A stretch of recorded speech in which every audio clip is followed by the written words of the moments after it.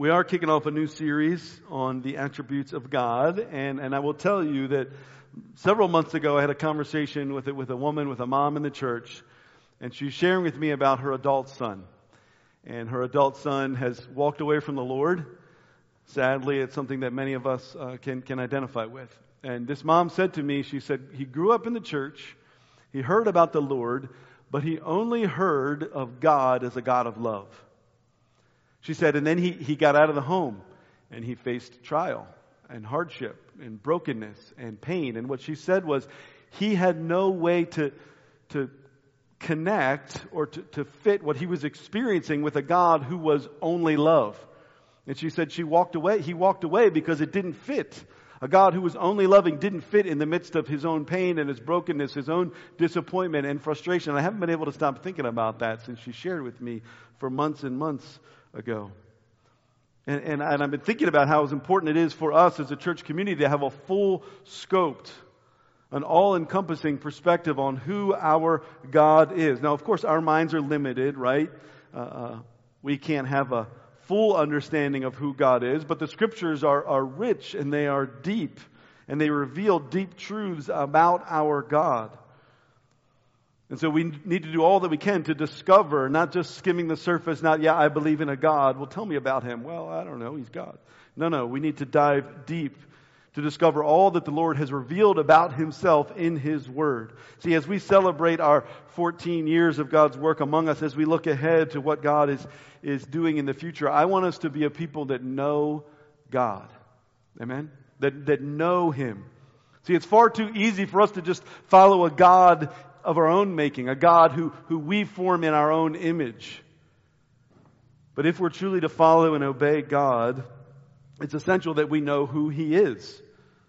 We must understand God not as we want Him to be or as we think He should be or as make sense to us in our own mind, but as He has revealed Himself to be.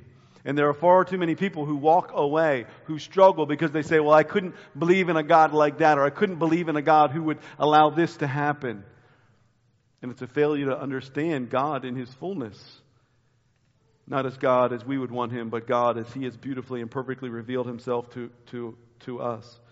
So I want us to have a full scope. I want us as a church community to have a deep perspective on God and all of His attributes. And so for 12 weeks this summer, we're going to study the attributes of God. And our prayer is that we would get to know our great God better.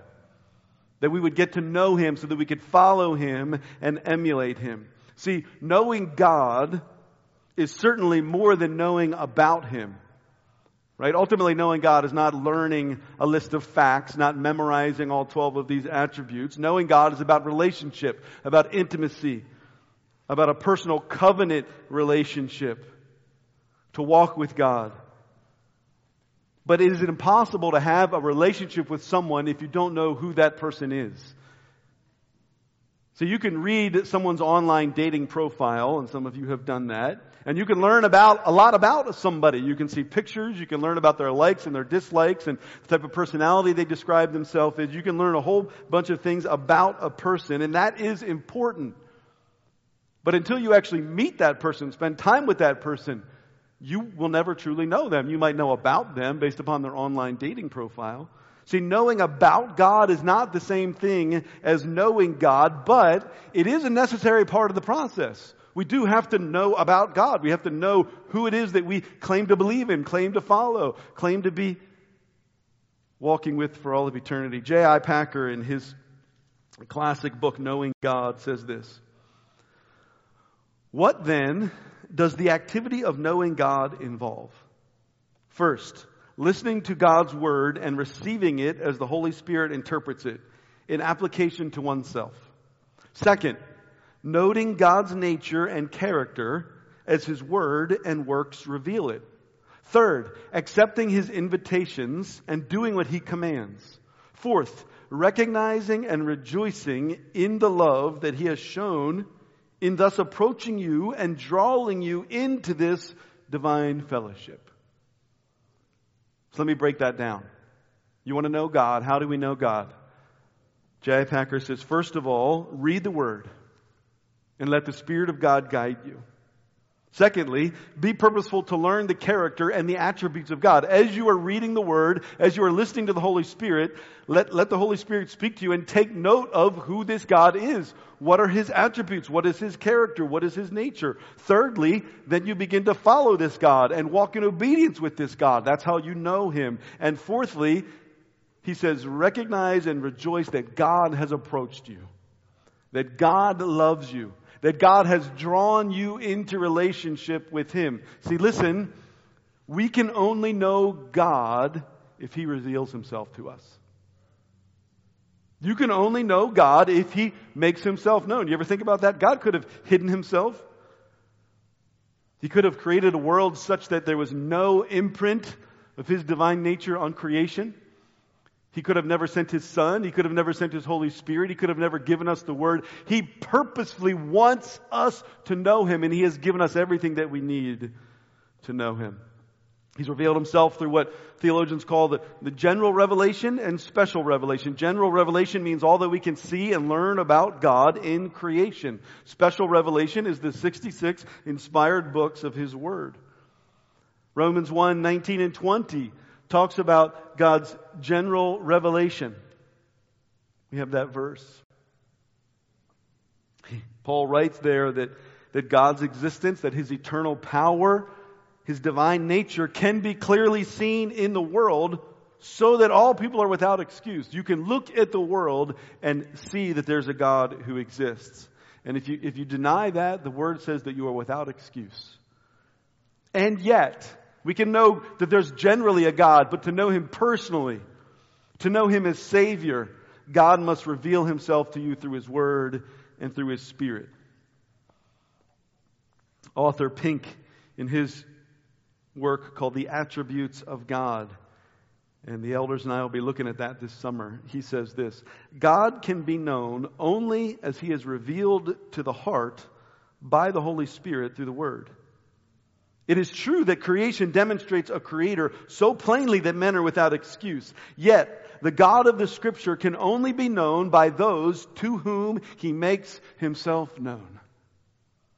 And so if you know God this morning, be humbled and give thanks that He has shown Himself. He has introduced Himself to you. He has said, it's not enough that you just read my online profile. I'm going to show up at your door and we're going to spend time together.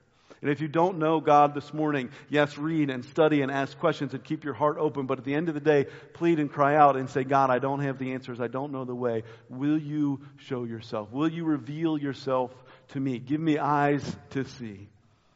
Now, of course, God is boundless. God is eternal. His greatness is unsearchable. His ways are higher than our ways. And so the reality is we can never know God fully. We can never know God exhaustively. We can't know everything there is to know about God. But that shouldn't discourage you. I actually think that the exhaustive nature of God should excite you. So my family and I are leaving Thursday to go out and see the Grand Canyon. Some of you have been there. Some of you have seen pictures. How long do you think it would take for you to see every part of the Grand Canyon? If you were there for a week, do you think you could see the whole thing? No way. How about a month? How about a year? How about 100 years? How about 10,000 years? In 10,000 years, you couldn't see every nook, every cranny, every crevice, every cliff, every rock that God has made in the beauty of the Grand Canyon.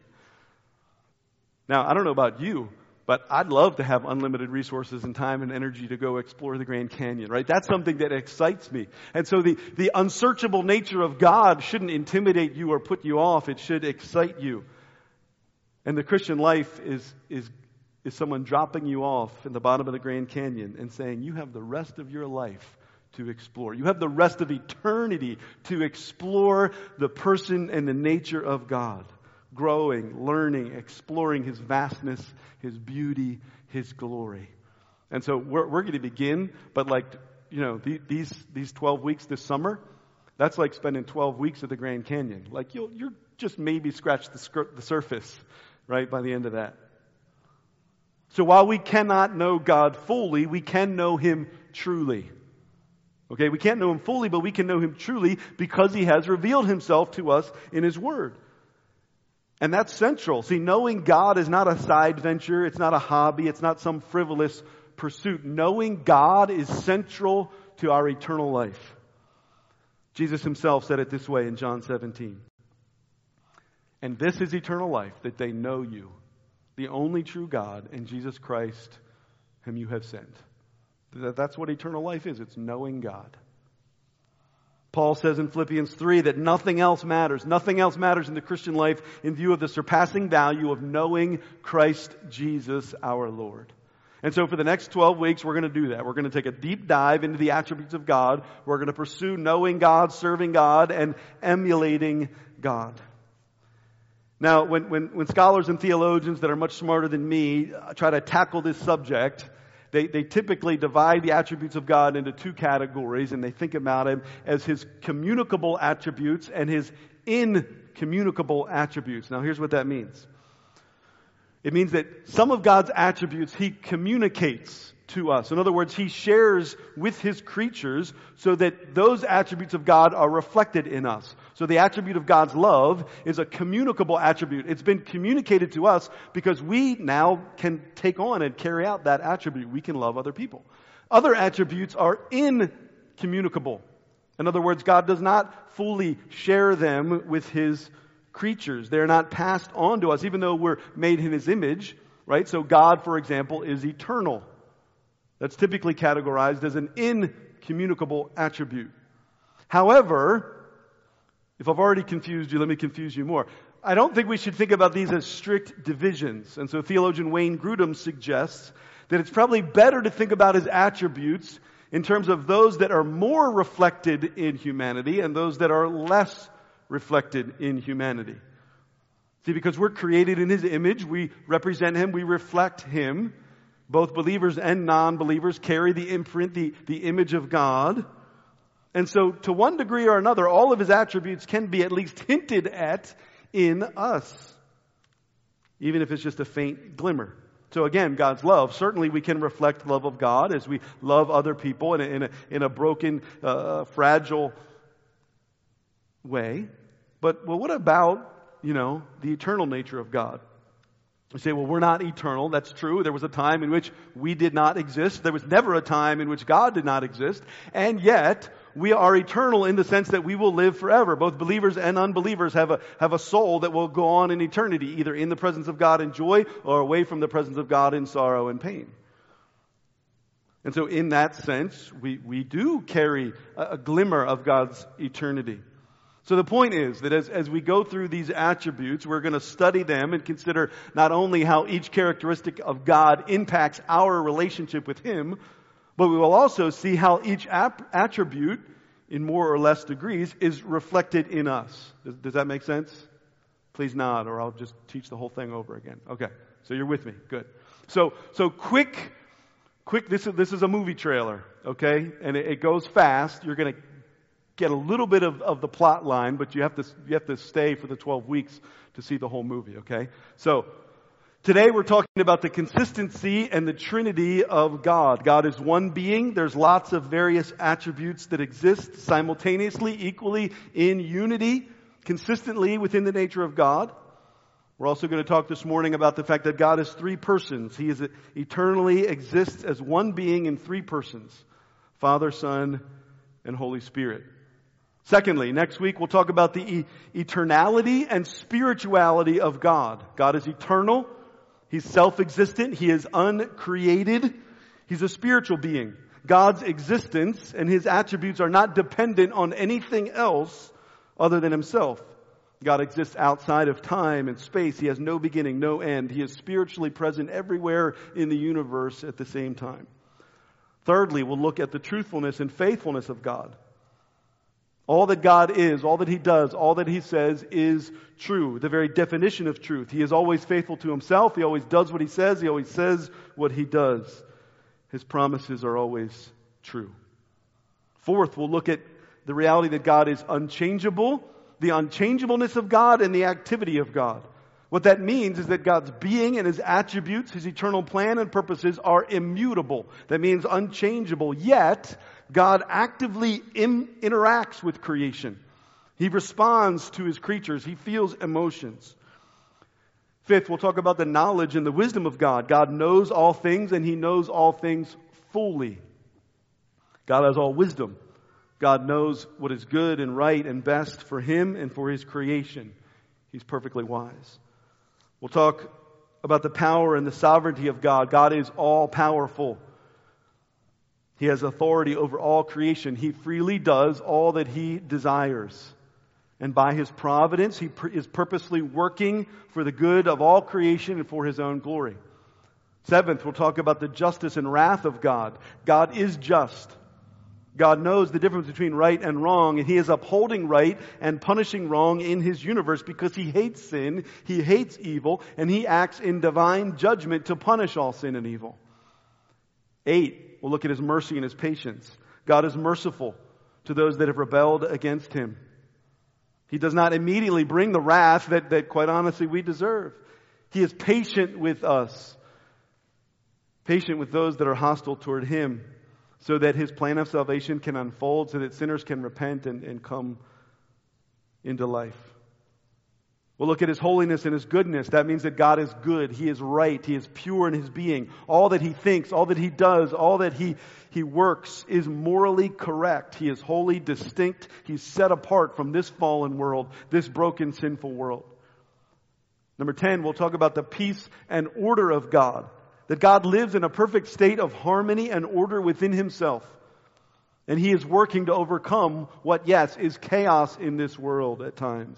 Disorder. And He is bringing it all under His control and under His order in every square inch of the universe. Number 11, we'll talk about the love and the grace of God. That He freely gives love and kindness and favor to His creatures. He affectionately gives of Himself to His children. He gives saving grace to sinners who don't desire it and don't deserve it. And lastly, we'll kind of wrap up talking about the beauty and the glory of our great God. See, God is the sum total of all that is good, all that is excellent, all that is beautiful, all that is desirable. The glory of God means the full splendor and supremacy of His being that invokes in us awe and worship. Sound boring? Or are you guys excited?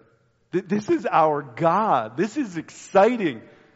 This puts the Grand Canyon to shame to explore the vastness of our God. So this morning we're going to talk, that was all introduction. This morning we're going to talk briefly, I promise, about the consistency and the Trinity of God. The consistency of God means that He is one unified being who fully embodies and displays each of these attributes. See, all of those various attributes that we just listed exist simultaneously and equally. They exist in unity together within the very nature and being of God. He is consistent within Himself. Each attribute is equal and perfectly consistent. See, God is not like some of these attributes on some days and then other of these attributes on other days. It's not like if you're acting one way, well, he'll display these attributes, and if you're acting another way, He'll display those attributes, but the other times they're sort of on the back shelf. His love and His wrath are not opposed to each other. They exist in perfect, beautiful unity in the very nature and character of God at the same time. In fact, I would say that love actually necessitates wrath. If you love something fully and purely as God does, by definition, you must hate whatever is opposed to the object of that love. So these attributes are equal and consistent within themselves. And furthermore, they're equal in importance. Please don't make the mistake. Sadly, like this mom's son, who had placed far too much importance on the fact that God is love. Now, is God love? Of course God is love. Is it at the top of my list? Yes, it's at the top of my list. But the Scriptures would say that it does not supersede any other of the characters of God. God is not more powerful than He is holy. His mercy does not influence Him more than His judgment. The attributes of God are consistent and they are equal in the nature of God. In fact, it is inconsistency, it is imbalance that leads to sin in us. Because they are out of whack, they are out of balance. Think about that for a minute. When you lust after another woman that's not your wife, when you lust after a woman that you're not married to, you're attempting to love something, but what's the problem? You're trying to love something without regard to holiness.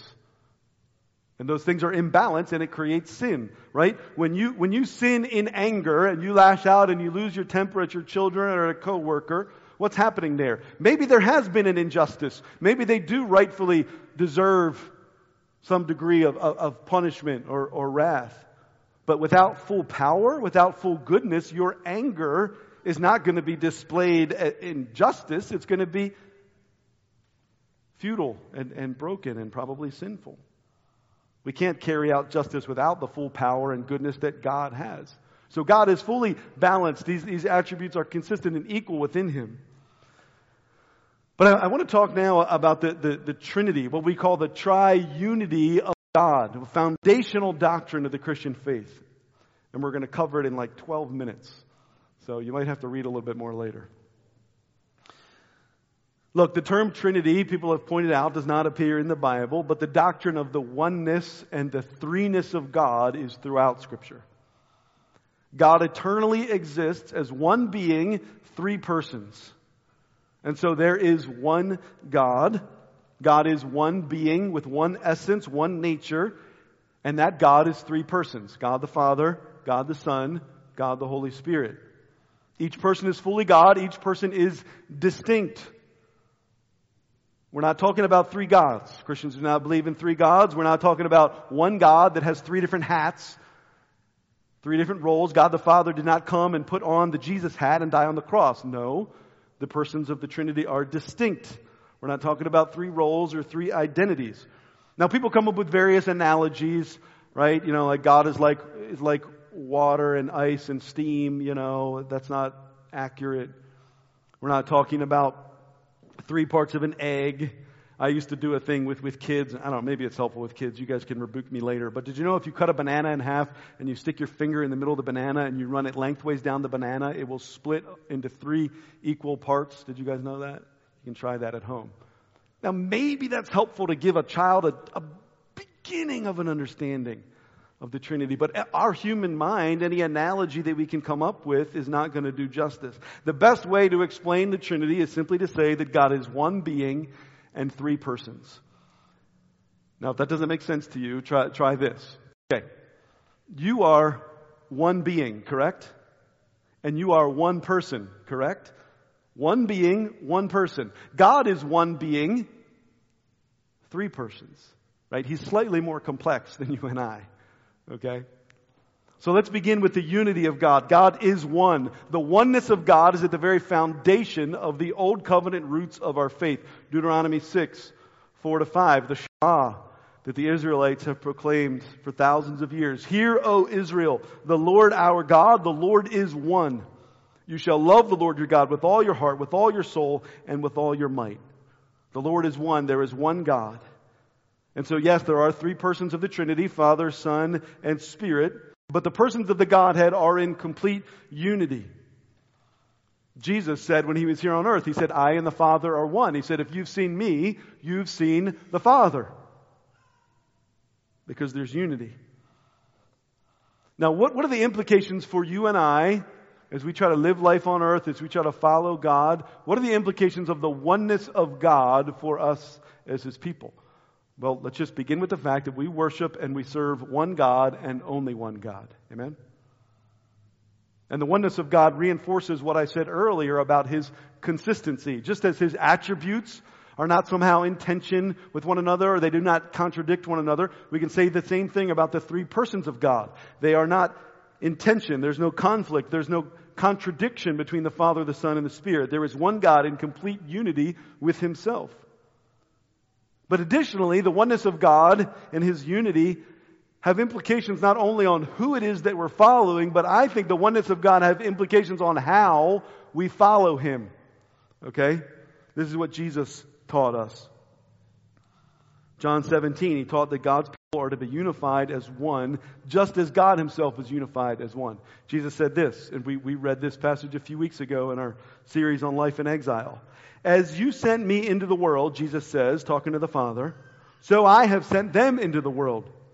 And for their sake I consecrate myself, that they also may be sanctified in truth.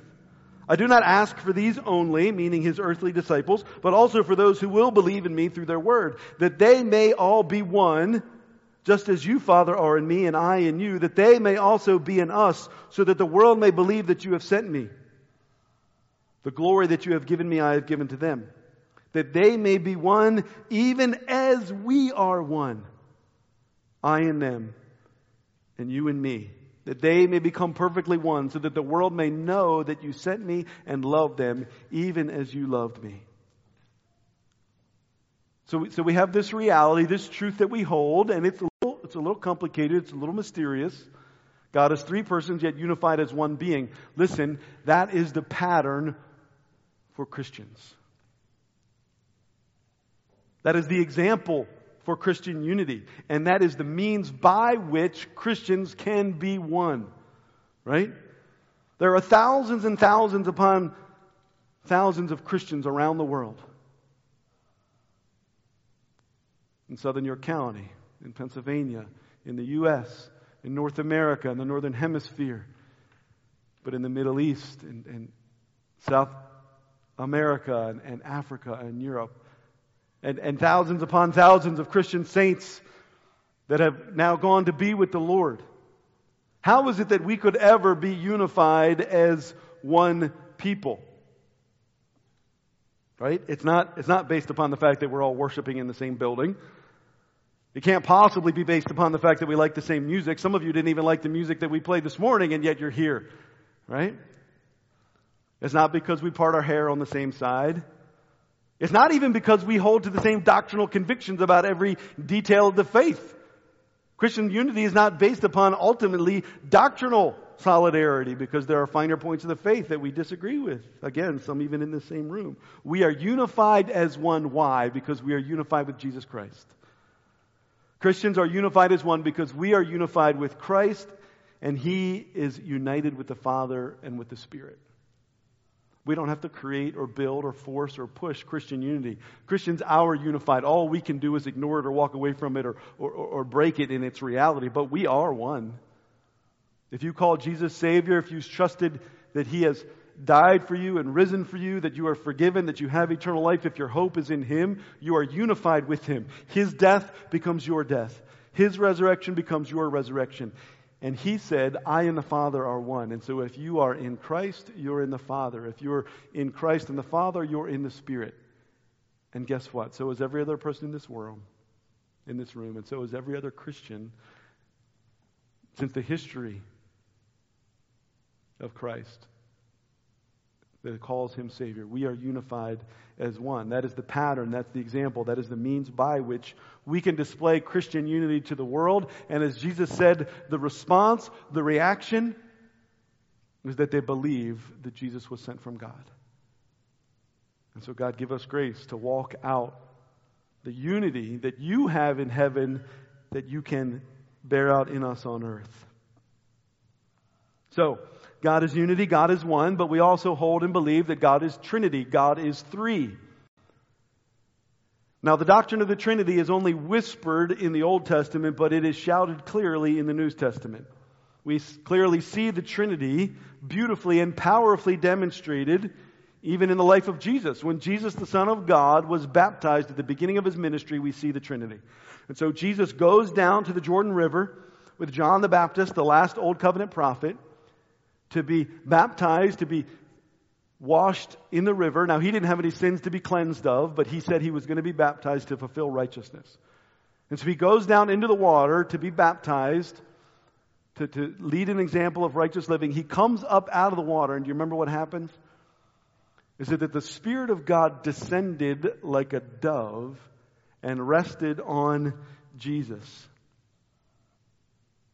The heavens opened, and God, the Holy Spirit, the Bible says, the gospel authors claim, in bodily form, the Holy Spirit came like a dove and rested on Jesus. And now the Son of God was empowered for ministry. And then what happened at that moment, the Scriptures record, the disciples that were there, who have left for us historically reliable documents, said that an audible voice came from heaven as God the Father rang out from heaven, "You are my beloved Son, with whom I am well pleased." And so we see Jesus the Son receiving the power of God the Holy Spirit, hearing the audible voice of God the Father, the Trinity at work, displayed for us as Jesus is launching His ministry. God the Father, God the Son, God the Holy Spirit existing since before eternity began, before the foundation of the world, operating in unity, operating in Trinity together, and now manifested in that few moments on earth, manifested in three persons in the life of Jesus. And so Jesus, at the end of His life, He called His followers, now you too be baptized in the name of the Father and the Son and the Holy Spirit.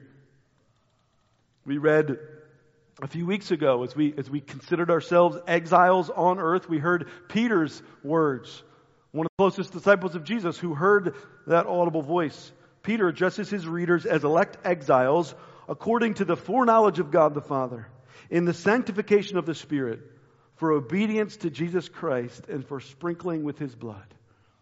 We are elect exiles on earth by the Trinity, for the Trinity, because of the Trinity's work in our lives. Now look, rather than me try to further explain the nuances of the Trinity, I'm going to let an ancient creed do the heavy lifting for me. And so there's this old dude named Athanasius, an ancient father of the faith from the 3rd and 4th century. And he championed the doctrine of the Trinity against heretics who were claiming varying ways that the Trinity was not true and promoting heresy. And Athanasius devoted his life to defending and explaining the doctrine of the Trinity.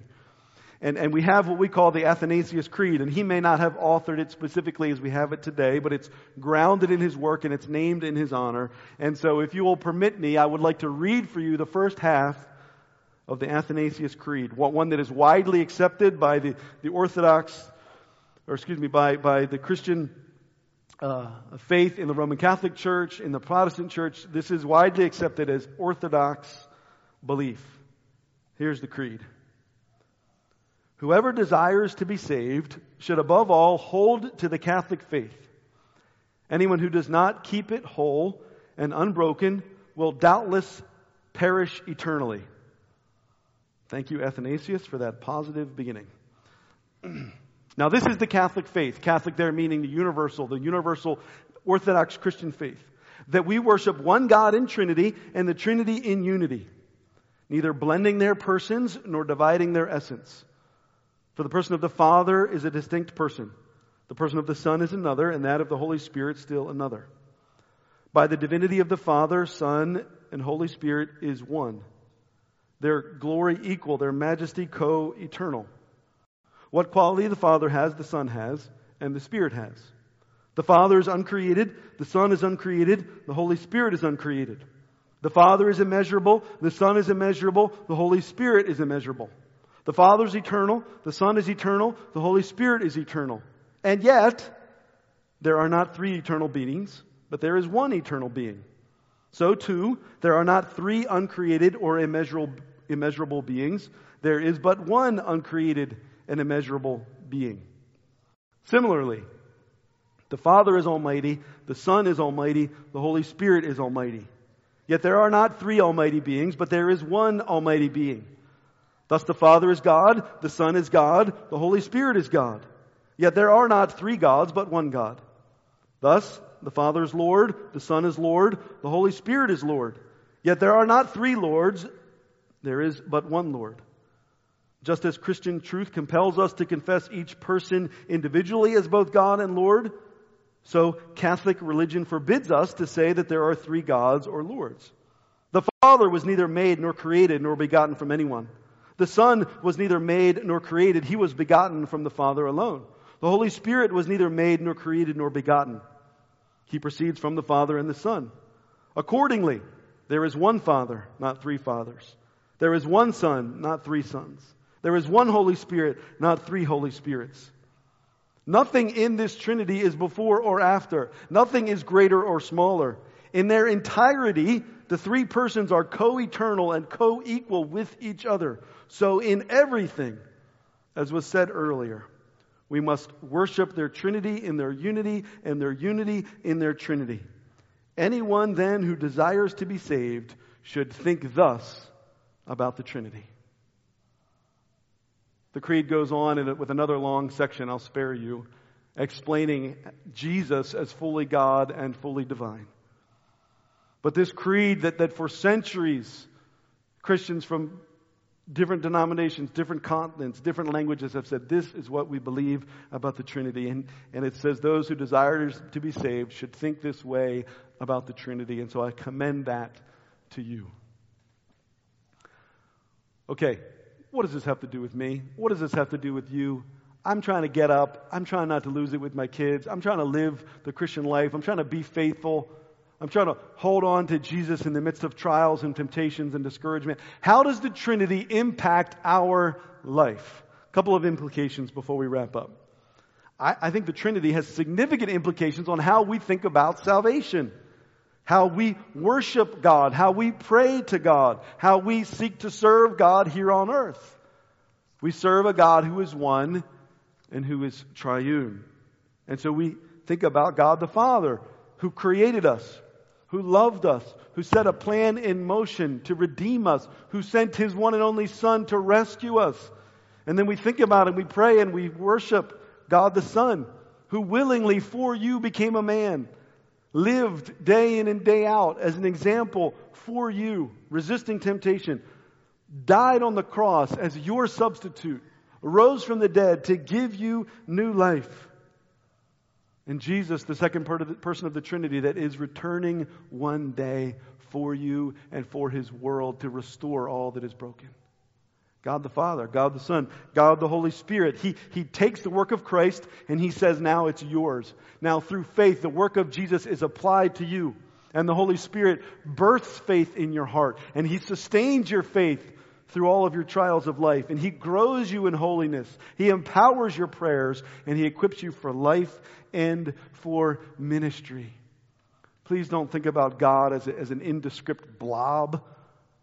And don't only think about God as Jesus. Don't only think about God as the Father or as the Spirit. We must follow, serve, worship, pray this triune God. One of the most beautiful things about the tri-unity of God is that it means He has been, for all of eternity, He has been loving. Think about this. God did not need to create humans so that He could give or receive love, so that He could experience relationship. God has had eternity, since eternity, has had love and relationship within Himself. God is eternally selfless. Think about it. If God were only one, and there are many monotheistic conceptions of God who see God as one, if God were only one, He could not experience love, He could not experience relationship apart from creation. But our God is eternally loving, eternally existent in relationship. Michael Reeves, in his book, Delighting in the Trinity, says this: in the Father, Son, and Spirit is a God who is not essentially lonely, but one who has been loving for all eternity, as the Father has loved the Son in the Spirit. Loving others is not a strange or novel thing for this God at all. It is at the root of who He is. Man, I hope it blows your mind, but more than I hope it blows your heart. At the root of who God is loving others. See, loving relationship is at the very nature of this triune God. And there are some here today that love relationship, and we flourish in relationship, and we're extroverts. And when I'm not around people for like 12 hours, I get discouraged, I get depressed. I got to be around people. It's how I thrive. It's how I flourish. And if you are like that, if you are wired that way, that is the reflection of God, who at His very core is a God of loving relationship. Some of you are hesitant to trust yourself to others in relationship. Some of you don't feel safe with other people when you're truly known, and you want to be isolated. You want to be set aside. Friends, please know that God is safe. You can trust Him. He didn't create humanity in some sort of strange experiment to see what love would be like, to see how relationship would be like. He's been doing relationship. He's been loving the persons of the Trinity for eternity past, and He can love you in the same way. And so if relationship is hard for you, come to Him and know that you're safe. Know that He is trustworthy. Know that because of Jesus, you can know the Father, you can have the Son, and you can walk in relationship. This is the God we follow. This is the God we serve. This is the God we love and we worship. And so as the worship team comes back up, as we close proclaiming together our faith and our belief in this great triune God, my hope and my prayer is that as we begin this series for the next 12 weeks, is that God would stir in us a hunger to know Him, to know about Him, yes, but to know Him in relationship. As a God of love and grace and mercy and goodness and justice and beauty and power and knowledge and wisdom. And so, I want to ask us to recite another creed. I don't think we've ever done this at Living Hope Church, but we're going to say the Apostles' Creed together.